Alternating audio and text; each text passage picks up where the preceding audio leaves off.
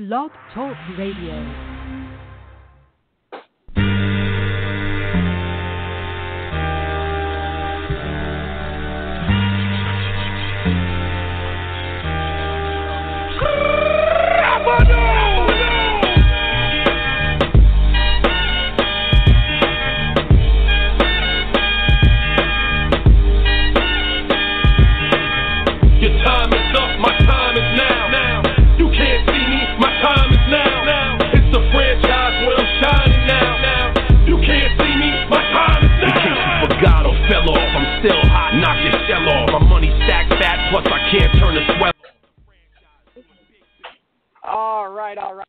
Welcome to the official Redbird Rants podcast. This is episode 5. I am Michael Miles, editor for Redbird Rants. Want to welcome you tonight, and I am joined tonight by Josh McDonald. Josh, how are you? I'm great. I'm loving the intro music. Isn't that great? That's our official music right there. It's incredible. And we are joined as well tonight by Tito Rivera. Tito, how are you? I'm doing great. Love the intro music as well. Personal touch of mine. Thanks, Josh. Yeah, it's a really good lead-in. You know, last time we did episode 4, I had to improvise and use something, and it was okay. But to have the official music, oh my goodness, what a great lead-in, right? Absolutely. It just gets me pumped. Yeah. Well, and plenty of reason to be. So, we want to welcome you. We are writers for Redbird Rants. You can find us at redbirdrantz.com. We are a member of the fan-sided group, which is owned by Time Magazine, and we are your site for all things St. Louis Cardinals related. And it's really good to talk tonight because we were wonderful today out on the diamond, right, fellas? It was a great way to start June. That's for sure. After the way May ended, it was really nice to see them win today and head up to Chicago on a good note. Yeah, I couldn't agree more. I think today was definitely important to keep the winning streak going, get some momentum back on your side, and really show that you're able to hang with the Dodgers. You know, we didn't. You know, they played 7 games in May. You know, and they ended up. Dodgers ended up winning 4 of them, but the Cardinals showed that, they're not going to be pushed around. And I've said it before, that could have been an NLDS preview, and to see the Cardinals be able to hang, I like their chances. I think it's great. I think the thing that really impressed me in this series, well, actually just in today's game most importantly, was Wainwright's performance. I mean, the man has showed us wrong. I was kind of worried about him going into, his last 3 starts, but in those 3, he has really shown that he can command the mound again. I know that he had his curveball working today. Man, that was a thing of beauty, the way it would drop in there.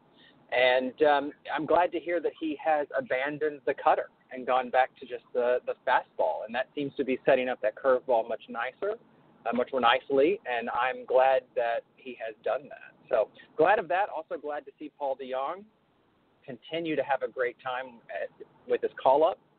He's somebody out of Memphis who is really great in Memphis. I'm glad to see that he's carrying that forward. I do want to say one thing, and then we're going to jump into the agenda. I am a little disappointed in Fox Sports Midwest. I did enjoy the shots of Paul DeJong's family in the first game, but I'm a little exhausted with them now. How about you guys? Yeah, a little excessive. I found myself kind of exhausted with Fox Sports Midwest broadcasting overall lately outside of that. I mean, yesterday's game, I'm sitting there and they're spent nearly half the time talking about Pujols and the other half talking about Yadier's future as a manager. Like, can we talk about the task at hand a little bit? Yeah. I think that's well said, and that's something that happens a lot. In fact, if you watch today's game, they got off on a very long tangent about Dexter Fowler's shoes and the contracts that players sign with shoe and glove providers. all that to be said, it's great to have the Cardinals have a win. It's great for them to have a happy flight, and we have got a great load of topics to get into today. So, fellas, let's dive right into it. The first thing that we should talk about are all the recent roster moves and potentially more roster moves to come. Let's talk a little about Grichuk going to single A. Talk a little about maybe the return of Magnus Sierra. Talk about Jonathan Broxton, and maybe even I dare say, Johnny Peralta. Or how about, any implications that these things have? So let's just toss it out there, and because Tito is down in a hole, let's have you talk about it first. And Tito, you're on deck. Perfect. I think I should always go before Tito. The Grichuk move, it wasn't terribly surprising that he was sent down, but I think the shocker was that it was to Palm Springs. I think that has to kind of be a shot to his ego a little bit. I can understand Mo's explanation of it. That's where he's going to get the most at bats. Fine, but getting sent to high A is a lot different than just going down to Memphis to try and work on things. Hopefully he can get it figured out. I don't know what their plan is with him going forward, if it's get some work at high A, then go to triple A, and then potentially come back. But because I don't think that getting your swings at high A and then coming back to the majors is going to do a whole lot for him, considering just the level of play between the two. But I said last time, I'm a Grichuk apologist, and I want him to succeed probably more than any player on this team, so I really hope he can get it figured out there, or I think this might be his last chance. There's only so many times you can send a guy down and hope he figures it out. But in turn, you look at another outfielder who's going to be coming up for the weekend, and good old Mags coming up because Jerko is going on paternity leave. Congratulations to Jed and his wife. I would really like to see Sierra actually stay up instead of Jose Martinez. Nothing against Martinez, but I think Sierra kind of adds a different dimension to the team that we don't really have outside of just a little bit with Fowler. I think that speed is just impressive, and I think that would be a pretty awesome thing to just even have on the bench, but I can understand wanting him to get reps down in the minors. Same thing goes for Paul DeJong. Love seeing him up. I don't know if he'll stay up. I think that he should, and I believe that, as you mentioned with Johnny Peralta, I think he should be DFA'd once Wong comes off the DL. I think that's kind of the only thing that makes sense at this point. He doesn't really have a spot. Bring Wong off the DL and keep DeJong. Let's keep some of this youth up here. And speaking of DFAs, I don't know if I've been more excited lately than when I saw that the Cardinals finally bit the bullet and got rid of Jonathan Broxton. I mean, this was a long time coming. I think that this should have been done probably at the end of last year. Signing him to a 2-year deal was just a mistake. It's probably one of definitely in the top 5 for me for mistakes Mo has made. He hasn't made many, so 5 might be where it's at completely, but it's definitely in there. But I'm excited to see what John Gant can do and potentially some other arms if Gant doesn't work out. Yeah, you mentioned the Broxton move, long time coming. I mean, this should have, they shouldn't have even re-signed him at all. I mean, it's too much. He wasn't performing, yet the carpet was being rolled out for him every single time. So I don't understand the move to put him in a game. I know he's a bullpen arm, but I mean he was just roster base, and he was eating it up. And it's unfortunate. You never want to see a guy lose a job, but it was his time. As for Grichuk going to single A, how else what can you say about sending somebody to Palm Springs? I mean, last episode we discussed, if anything, he was going to go down to AAA or not at all, and yet he's now in single A ball. There's 2 things that come to mind for me when I saw this. The first is Mozeliak is done with Grichuk. I don't think he cares for him anymore. I don't think, you get sent down to single A to work on your swing. I mean, I get that you're going to get at bats, but there's something else there that just isn't sitting well, and I think, that's just on the back burner right now. But there's got to be a little bit more to the story than sending him to single A. You mentioned his ego, and Josh, and that might be it. Maybe he was kind of like the Colby Rasmus kind of attitude, like I know how to hit this way, I want to do it that way, and he wasn't really buying into anything else. So it's really difficult to comprehend this kind of move. I've been saying it, and I'll say it one more time. Sorry, Grichuk, but I think your time is done. As a starter, you can be a bench player, you can be a fourth outfielder, but I don't think you should be starting right now, and probably not when you come back. It'll be nice to see Magneuris Sierra this weekend in Chicago. I think everybody in Cardinals Twitterverse is extremely excited for that. So it'll be really nice to see his speed and his bat back in the lineup. I would wonder when he is going to play. I know that the Cubs will roll out with John Lackey and Kyle Hendricks as two right-handers. And I can't remember if he got a start against John Lester last time. But I would guess that Sierra probably would get in the game tomorrow, maybe give Tommy Pham a day off because of the travel implications and having the game in the day. So I could see that, but it'll be really nice to see him come back and contribute to the team again. And I'm with you, Josh. I really hope he stays too. And, nothing against Jose Martinez. I think he's capable. He has a great story. But you're right. Sierra adds a different dimension to this team that, frankly, the Cardinals haven't had in forever, and that's speed. It's like I've said before, you cannot teach speed. You either have it or don't. And Sierra is one of those players that can make a difference on the base paths. I mean, you talk about players like Billy Hamilton, who can walk, steal second, maybe even third, and get home on a base hit or a sac fly or whatever. That's the kind of thing that the Cardinals are looking for. And the whole thing with Peralta, I mean, this is almost like Broxton.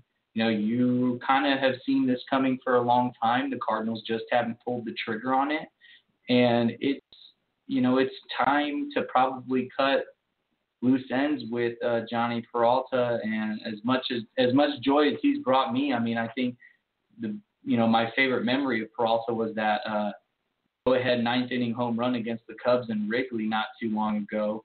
But, ship has sailed. I think it's time for Peralta to go. I want to jump in. I love what each of you had to say. I had not even considered, I have to admit, the ego portion of Grichuk being sent to single A. I will tell you, and as both of you well know, I am a huge conspiracy theorist.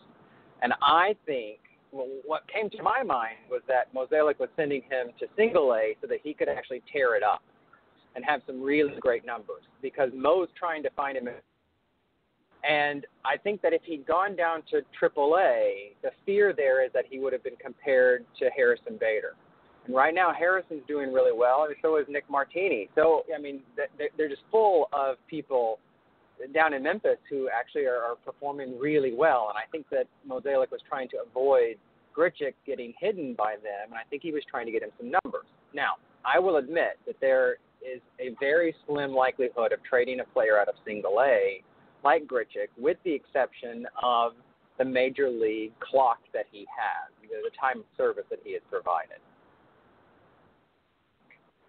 Now, that being said, I was, just like you, Josh, overjoyed when the news came down of Broxton's release. Overjoyed. Because the man was dead weight. Nothing to be said about his actual waistline. But he was also, one of Matheny's, of those that Matheny would cart out there even if he only had one leg. And I think that Kevin Segrist is another one just like that. I think if necessary, Matheny would put Segris on a dolly and roll him out there Hannibal Lecter style so that he could pitch, regardless of whether he could or couldn't. And so certainly Mozeliak had to step in there. That's a great to make. Now, I heard something interesting today during the broadcast that Magneuris may not be the one who's coming up because it is such a short time. The thought is that they'll be bringing someone up to take Jerko's spot as he's gone on paternity leave, and congratulations to Jed Jerko and his wife on another baby. But the thought there is that maybe Breivik Valera out of Memphis, the second baseman, will come on to spell some more middle infield relief. Breivik is a very interesting player, somebody I've written often about, someone who has really good power with his defender. Call him, give him some service time. Go ahead, Tino. And actually, there are reports already saying that Magneuris Sierra is in Chicago. So I think that should be put to rest. I'm trying to remember who was. Yeah, I can actually confirm that. I'm looking at it right now. Jose de Jesus Ortiz of the St. Louis Post-Dispatch tweeted about an hour ago, for those wondering, Magneuris Sierra arrived in Chicago early today. The SEL Cards will make move to fill roster during spot during Jerko leave. Well, that's wonderful, and I actually like that move. I would have liked the Breivik Valera move as well, but I'm glad to hear that. Now, I will say this. If he's coming up, I hope he stays. I don't know how that's going to happen, but I hope he stays. Yeah. I do too. I mean, I guess the move is to send Jose Martinez down. I mean, that's the only other option that you probably realistically have, unless you're willing to cut ties with another arm, like a bullpen arm, like Sokolovich or somebody like that. Well, we put Sokolovich through waivers. No one picked him up, and now he's in Memphis. Okay, never mind then. So I'm right there with you. And honestly, it may be, I'm a huge fan of Jose Martinez. I spoke with him personally. I think he's a really wonderful player, but he may be the one that you're right, that goes down. And I honestly would probably choose keeping Magneuris Sierra over Jose. And no offense to Jose at all. I just think that, Jose doesn't bring the speed that Magneuris brings. And Jose doesn't bring the ability, honestly, to play center that Magneuris brings, and we know that Magneuris really is the future of the Cardinals outfield. Yeah, I think the only thing that Jose Martinez actually brings to the Cardinals is versatility and the fact that he can play first base and the outfield. Well, I say first base lightly, but he does have that versatility, and should the Cardinals need a right-handed hitting first baseman, that's not Jed Jerko or Yadier Molina, Jose Martinez would be that option. I guess Piscotty could be as well, but I would rather much see him in the outfield. You bring up a really great point, and let me ask a question to the both of you, because I actually wrote about this. You mentioned Yadier playing first. I wrote recently that I do honestly feel like the time may have come for us to bring Carson Kelly up. I'm not around my computer to pull up his numbers, but I know he's absolutely tearing it up, tearing the cover off the ball down in Memphis. And I just find myself wondering if this is the time to, give Yadi some rest, let Carson come up, let him learn with Yadi, and allow Yadi to be the right-handed backup at first. What do you guys think about that? Well, I gotta say, I gotta agree a little bit with you. It's hard for me to look at Carson Kelly hitting .326 with 7 home runs, 22 RBIs in Memphis right now, and think that he should stay there. I mean, you got to think he should play with the big club, but the problem is you just signed that extension. The spot's a little bit more of a question. When's he coming up? I don't know how realistic it is that Yadi would play first base. I think fans and maybe the team might want him to, but I feel like Yadi is a guy that's not really going to settle for that. I think he wants to play catcher until he can't bend down anymore. Is I just the kind of vibe I get from him. He's a workhorse and he wants to catch 162 games. As unrealistic as that probably is, even especially at the age he's at, I think it's going to be hard to get him over to first. I find it interesting that they knew Carson Kelly was, almost major league ready. Why wouldn't they make him the backup already? I mean, I understand you want to get him at bats, you want to keep developing him, but at this point, if you're going to go that route, what's holding you back from doing it now? I don't know. I'm with Josh. There's no way Yadier. I'm going to say it as frankly as I can. There is not a chance that Yadier Molina would give up catching for the St. Louis Cardinals. Not a chance. I won't entertain that, and I don't think he would even entertain it. And if you tried to make him change, I guarantee you he would ask for a trade the next day.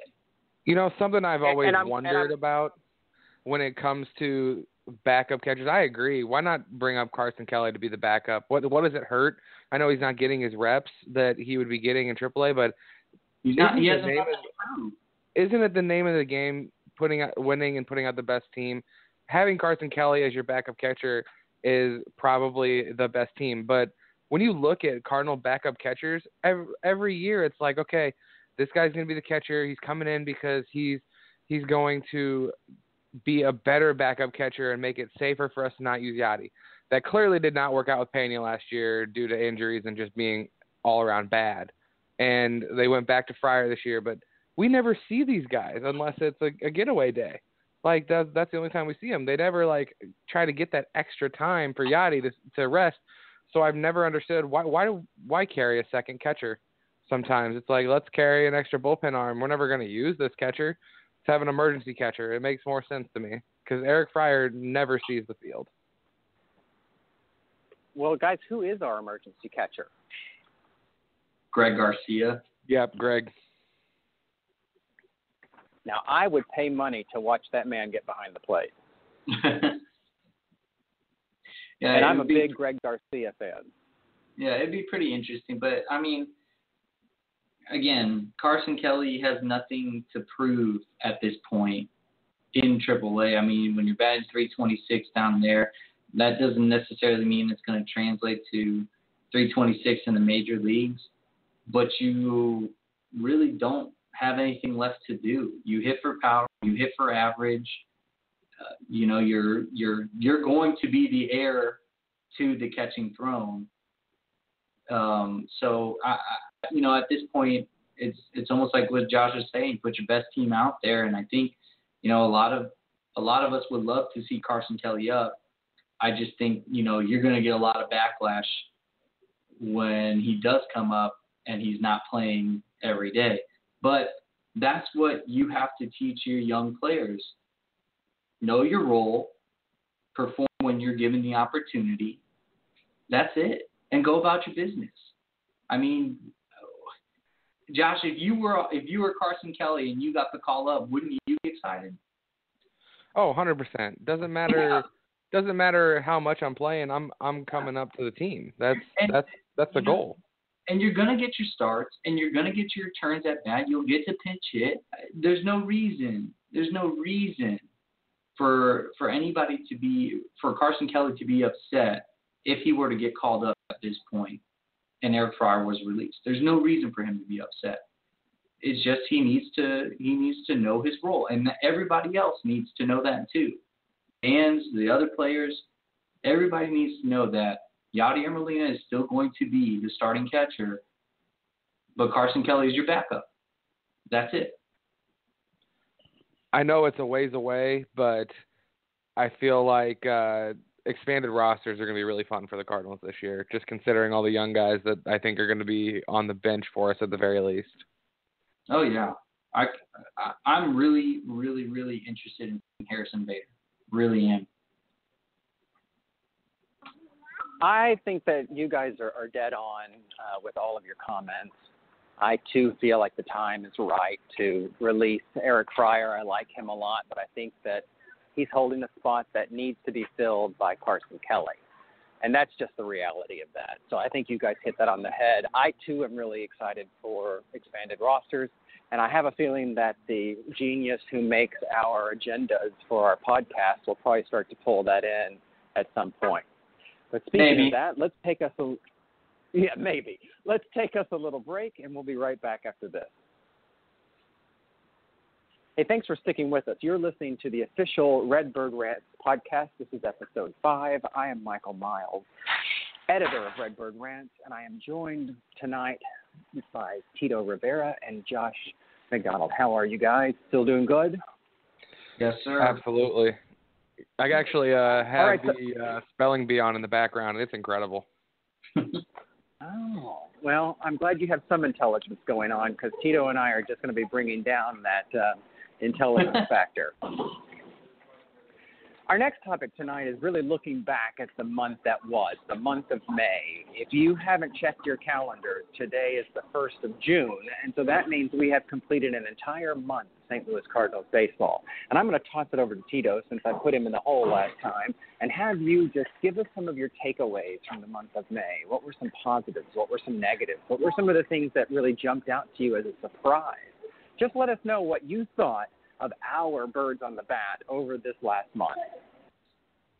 Yeah, I think the biggest takeaway from the Cardinals month of May was they were able to sustain a little consistency for a pretty good amount of games. And, that April was pretty rough, and then come May, the start of May, they really reeled off a couple wins in a row, and then that turned into 2 sweeps, and then it turned into winning, 11 out of, 13 at one point.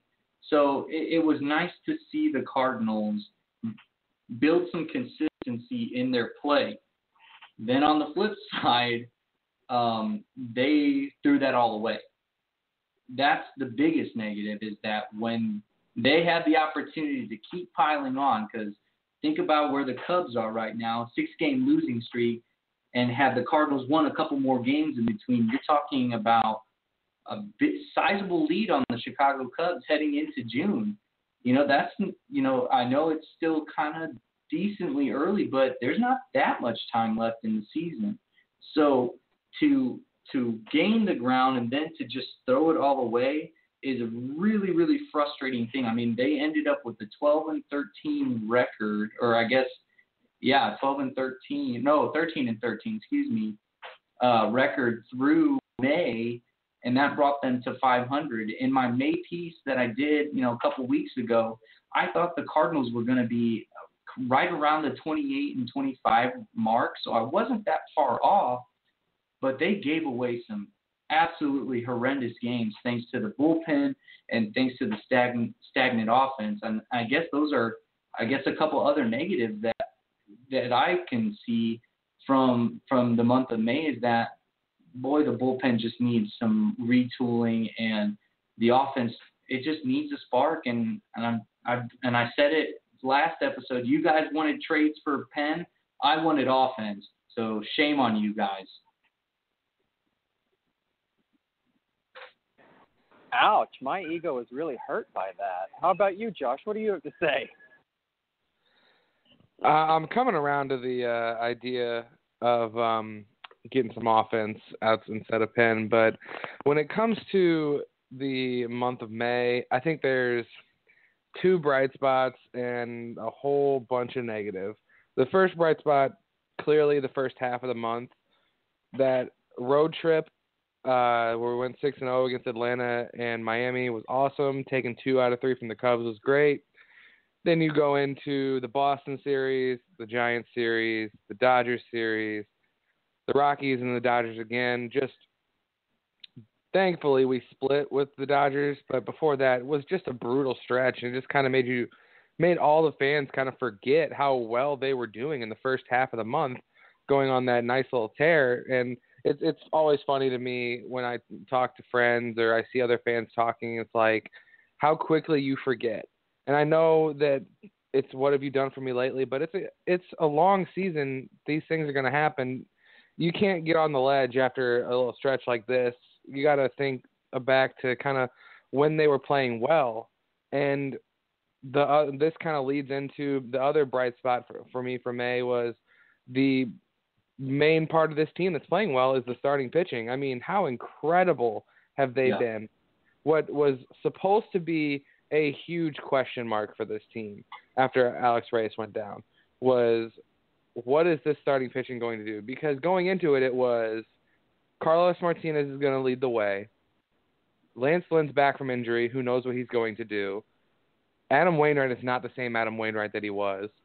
Mike Leake signed a huge contract and it is essentially terrible now. And Michael Wacha can't stay healthy. His shoulder will probably fall off. And now you're looking at the best pitching staff in the majors right now. That is, hands down, the best part of May for me. Absolutely. I agree with you 100%, Josh. I mean, think about it this way. Everybody was bagging on Adam Wainwright, and everybody was bagging on Carlos Martinez not pitching well. And all of a sudden, he cuts his braids off and is dynamite. So I'm going to chalk it up to the braids slightly. But no, Josh, you're right. It's the starting pitching, and that has kept the Cardinals in these games. And you can't really ask for more from your starting pitching. But I mean, it's just overshadowed. It's way overshadowed by the bullpen and the offense. You can't just roll your pitches out there. They give up 2 runs, and we can't even score 1. We can't score 2. I mean, that's the most apparent thing is that the offense is sputtering at a bad time.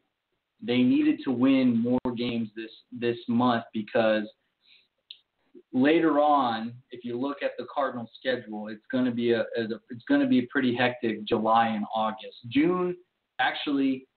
I'm working on a piece right now that I'm looking at the month of June. I think June is the biggest opportunity for the Cardinals to rack up a ton of wins because they are not playing really anybody that great besides the Diamondbacks and the Cubs. So I think it's really important that the Cardinals address this offensive issue now than later. Yeah, I actually have the schedule pulled up here and taking a look at it. 3 at Chicago, that's not going to be easy, just considering where they are. But after that, it's 4 at Cincinnati, 3 at Philadelphia, 3 at Milwaukee. Actually, a doubleheader, so it's 4 at Milwaukee. Then you go to Baltimore, which I do love some interleague play. But that's a Baltimore team whose best player is hitting just over 200 in Manny Machado. And not only that, but they've lost, I think almost, they were losing at least 7 in a row. They won the other night, but they've fallen completely off the map in the AL East. It's kind of impressive how far they've fallen. And then you end the month with 3 against Philly, 3 against Pittsburgh, a makeup with Cincinnati, 3 against Arizona, and then you start a series to end the month at Washington. The end of the month is the only part I'm scared of. Right. 3 against Arizona, and then starting a series against Washington. If they don't take advantage of this month, we're going to be in for a long summer. Well, that's what I'm saying is that you're getting all this good starting pitching now, and if that carries over into the month of June and your offense is not there, you're right. It is going to be a really long month. I mean, they honestly should take all 4 games against Cincinnati. They should be able to do that. They should be able to sweep Philadelphia. I've got them pegged to split the 2 with Milwaukee, or split the 4 with Milwaukee. I got them losing to Baltimore just because it's in Camden Yards and the Cardinals don't play there that often, so they have to adjust to the field. But then you see the Phillies again. You should be able to take at least 2 from them in that series. Pittsburgh should be a sweep. I mean, you're talking about an easy, maybe a 16-win month. That's quite a bit of wins considering where they ended up in May. So let me ask you both, because I think you bring up a really good point. Would you rather face the Cubs or I guess my question is, who would you rather face and not face in the June schedule? Who do you think we should fear in the June schedule? Arizona, we fear, just because of how well they're playing now. They could fall off at any point because I'm not sure that they have the pitching to keep it up. I think they're very top-heavy, even though I think Robbie Ray is a very good pitcher and very underrated. After him and Greinke, it gets kind of questionable. You always have to fear the Cubs, especially in a rivalry game. Players always play up to their competition like that. And that lineup at some point is going to break out. And I think the one thing that you don't fear near as much is their pitching. And I think Milwaukee is someone I don't fear. I don't think that they can hang on to this pace. I think in the long run that's going to actually hurt them because I think they're going to think that they're contenders longer than they should, and they'll hold on to Ryan Braun instead of trading him and getting better for the future.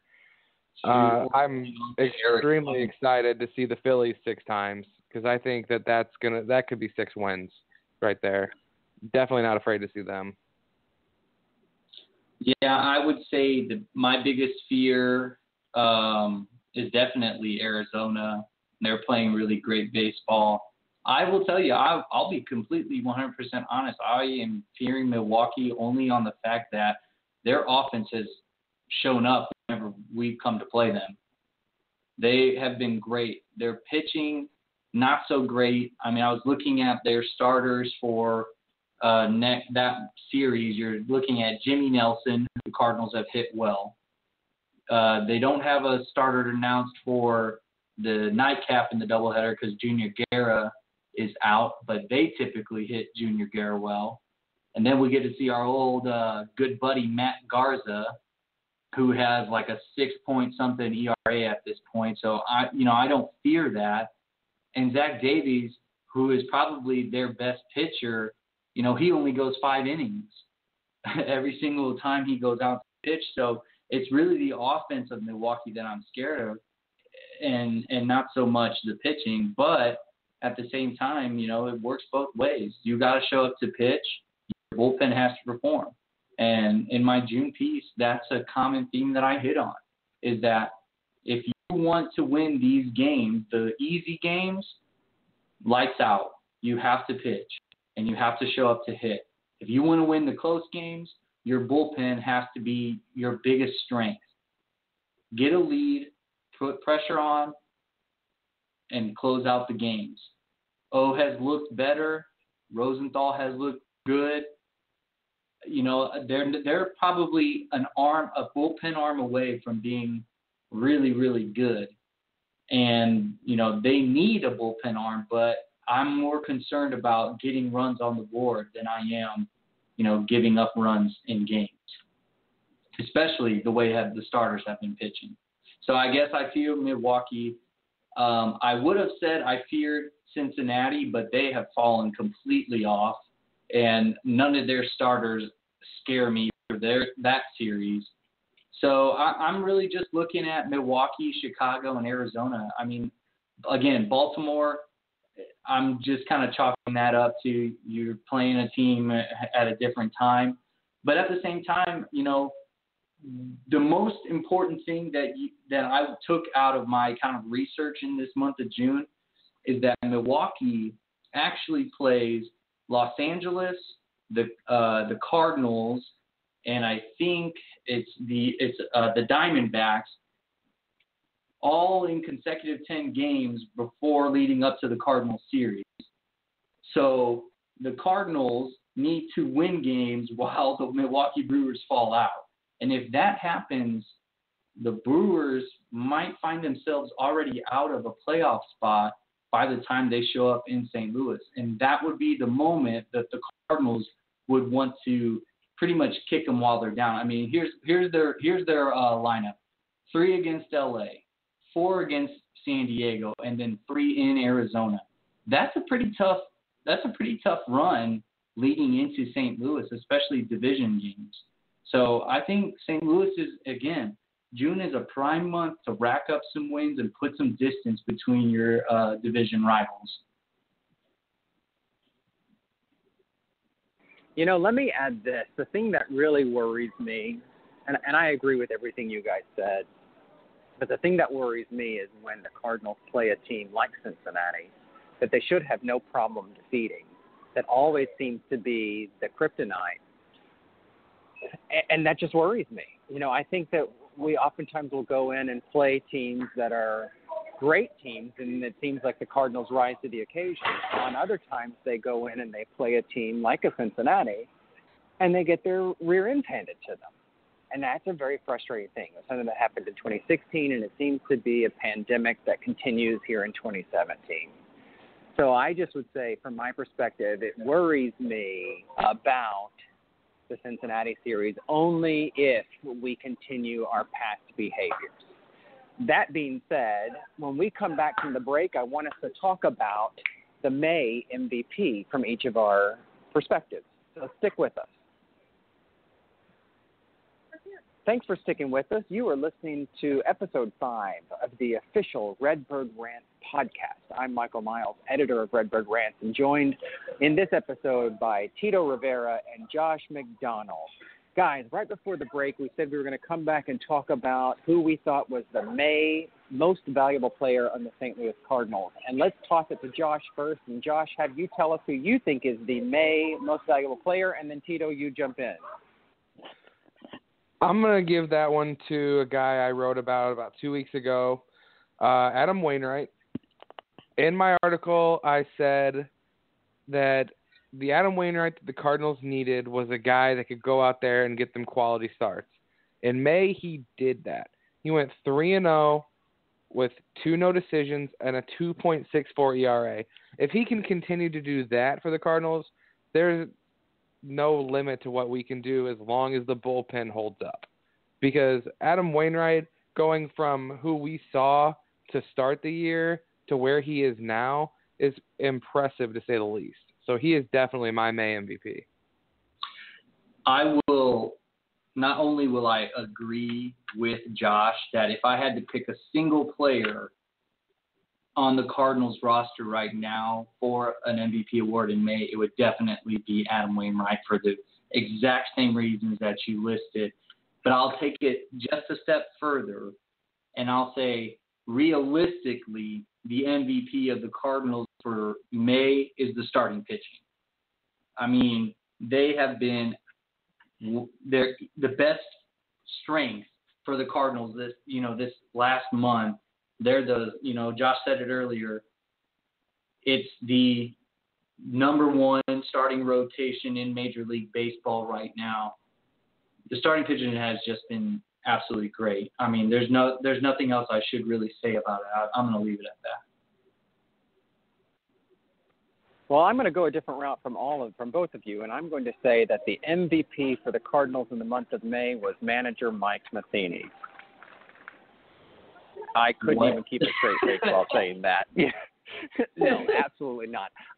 I completely agree with both of you. I was actually going to say Adam Wainwright as well, and I say that after I had already, land blasted him before.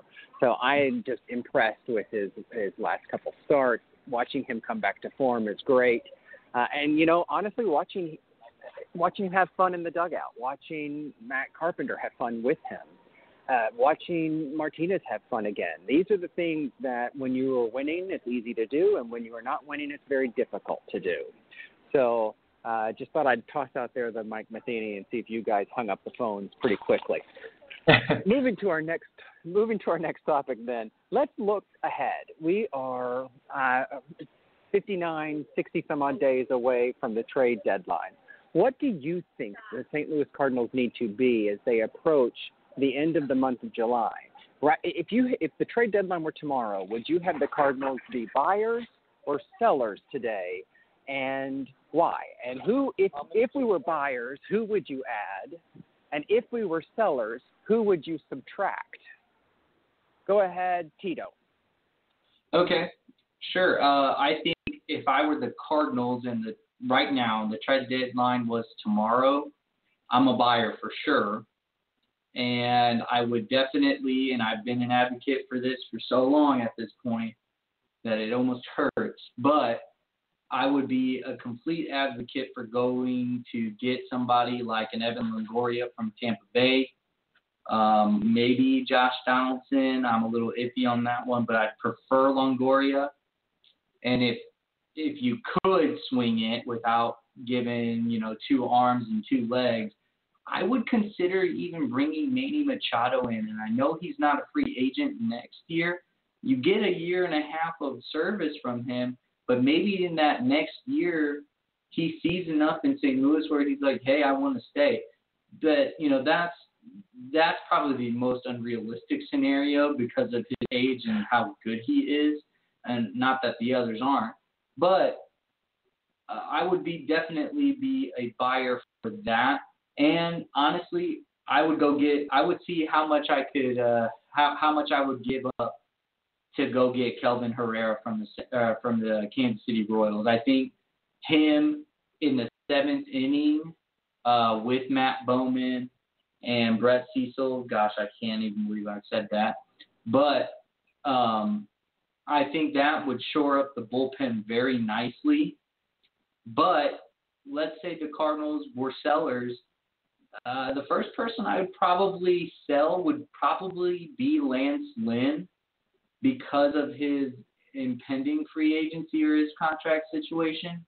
He's pitched pretty well after this Tommy John surgery, and, a team like the Yankees who need starting pitching would be a pretty good fit, honestly. And I would probably also think and consider probably moving Jed Jerko or Matt Carpenter. Probably not a fan favorite with Matt Carpenter, but I would probably consider one of those two. Now, I have to agree with Tito on one thing so far. I do think that we should be buyers. That one's easy for me. This isn't like we're in the NL East or the NL West and we're looking up at the Nationals or looking up at the Rockies, who have been absolutely crushing it lately. Where the NL Central is fairly mediocre so far, and no one's really taken control of it. So I don't think that for any reason should the Cardinals be a seller, and I don't intend for them to be this year. I think that I don't know that fans would know how to handle that, because in my lifetime as a diehard Cardinals fan, I can't remember a year where we were like actual sellers. We've always kind of been in it, and we've always been making trades at the deadline to improve the team. And I don't know that the Cardinals would be the best team to be sellers. When a team is a seller, they need to trade off guys who are in the last year of their contract, have some value to teams for playoff run. The only one that looks like that to me is Lance Lynn, as Tito said. So there's 2 things we agree on. I don't think there's going to be too many more, unfortunately, because Jed Jerko is locked up at a fairly reasonable rate through 2020. So I don't want to move him, even if it becomes that super utility guy who's playing all over the field. But spends a decent amount of time on the bench. I don't want to move him, and I don't think the Cardinals are the type of team that would move Carpenter. I think that goes away from what they normally do. For this team, though, what they have is a fair amount of young guys who we've recently kind of made a focus of extending in Wong and Piscotty, and then we have quite a few decent prospects, and then we have guys that really don't have any value on the trade market, like Johnny Peralta. You might be able to get a bag of balls for him, but they're going to be used from batting practice. Scuff marks. Yeah, there's going to be quite a few on those. But this year, I think for me is the year that the Cardinals make a big splash to a certain extent when it comes to the trade deadline. It makes way too much sense to me because this team has seen quite a push by young guys to get involved. Sierra, Flaherty, Weaver, Carson Kelly, DeYoung, Bader, they all can't have a spot on the Major League roster. So and you're not just going to have them drowning and potentially losing value in the minors. So I think we're going to see a big-time trade, and who that could be. Tito already mentioned some third basemen, but maybe some outfielders, J.D. Martinez, Matt Kemp.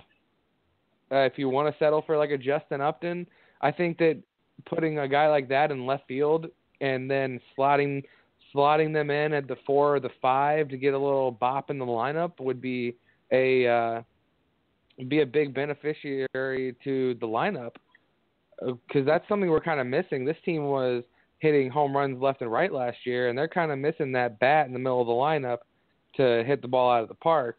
And the only other thing I had that wasn't a bat was Calvin Herrera. So there you go, Tito. 3 things we agree on. Congratulations. You're officially smart because you agree with me. I just want to say, I just said I would consider trading Matt Carpenter. Not that I would. All right, I'll give you that, but bringing that up at all is a pretty shocking thing to me. I agree, but at the same time, if somebody's coming around with, 2-3 prospects that are highly rated, I'd bet my eye at it. Yeah, you know what, Tito? I'm right there with you. I would too. And I think that the Cardinals would be fools to not consider it, depending on what's come in over on the ship, if you will. I'm going to mention a couple names that I think are likely to find themselves with another team at the trade deadline, and those would be the likes of Jose Martinez, maybe even a Tommy Pham. It wouldn't surprise me if Harrison Bader is elsewhere. I do agree with you guys that I think the big piece that we have that we could give to someone to pick up a big name is Lance Lynn. I think that makes a lot of sense. I know Lynn says that he wants to come back and he would love to be extended. And that's probably what I would say too if I were on a team, because if you're writing me a check, I would love to be extended. And so I see that happening. I do think that third base is our target. I hadn't considered the outfield, but Josh, you made some really wonderful points about picking up somebody for the outfield. And notice I'm tossing the kudos to you, Josh, and I'm really trying to stay away from Tito. But all of that said, I think that I think that at the end of the day, we absolutely are buyers, and I think we're going to be giving up, like you guys said, some of the young prospects that we have who just the likelihood of them actually coming up to the majors and sticking there is something that's not really what's going to happen. Now, we've got just a couple minutes left. Go ahead. Oh, I was going to say, personally, I honestly think that DeJong is up for an interview or an audition, essentially. That's how I see it. You know what? I don't think you're wrong. I don't think you're wrong. I would hate to see him go somewhere else, but if he can bring somebody back for us, then I'm not upset about that either. No, all of that said, he's up for an audition. So, yeah, go ahead. Sorry. Yeah, no problem. I think you're right. All of that being said, we've got about 6 minutes left, and what I'd love to hear is we like to finish off our podcast with our power rankings of the National League. And the top 5, just what's standing out to you in these last couple of weeks, and as we look forward, who do you put into those top 5? And let's start with you, Tito, and then over to Josh. Sure. So not much is actually going to change for me. I'm going to stick with the Washington Nationals as my number 1 team, and then a trio of NL West teams I'm actually going to go with the Dodgers, Colorado, and then Arizona. And then to round out my top 5, I still think St. Louis is the top 5 team right now in the NL.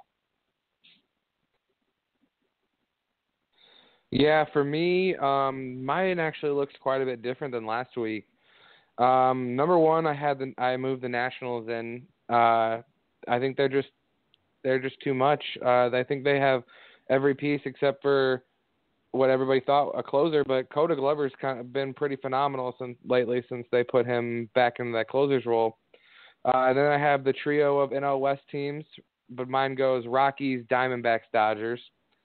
And then my fifth team, and the only reason I put them there was because if it ended today, they're in the playoffs, is the Brewers. There's really no other reason behind it. Know that they really are the fifth best team, but they're in the playoffs, and no other team is.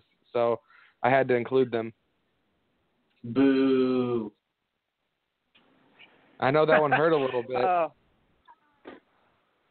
So my top five, and I'm very similar to the both of you, but I actually had the Rockies and the Nationals tied at the top. I also have the Diamondbacks in there. I have them actually ahead of the Dodgers.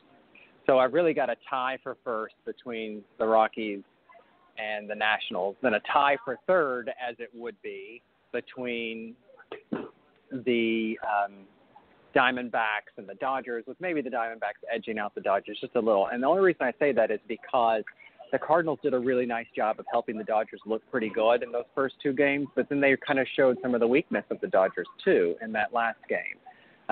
Maybe my opinion will be different next time when we do the podcast, because we will get a chance to see if the Diamondbacks prove that they're a higher than what we have ranked them in the top five of power rankings, or if the Cardinals will make them not look so good. You know, that seems to be a role that we have used. Now, for my last position in the top five, I was really torn on this one. When I was looking over the agenda today and thinking about what I put the Cardinals up there, and I just don't know that I can. And then I thought, well, would I put the Brewers, like you said, Josh? And I don't know that I can do that either, because I don't think they have the staying power. Now, but we're not supposed to be looking at staying power when we give the power rankings for right now. So I guess when I'm looking from that perspective, I've got to agree with you, Josh, and put the Brewers up there. They are on a tear, and I'm going to tell you, they've got nothing to lose, and that makes them very, very, very dangerous. Those are my top five. Okay, so in the time that we have left, I promised Tito that we would turn the agenda over. We would move a little bit away from baseball and let Tito talk for just a minute, because he may be the only one of us on this podcast who cares about the Champion League final prediction in that great sport of the real football. Tito, I'm going to give you a couple of minutes. I'm already regretting this. Sorry, Josh. Pop open a beer and just sit back and let's hear Tito talk about his final prediction. Tito, go ahead. Lucky for you, Dr. Miles, Josh actually likes soccer, so he'll appreciate it somewhat. But for those of you who are... Wait. How is that lucky for me?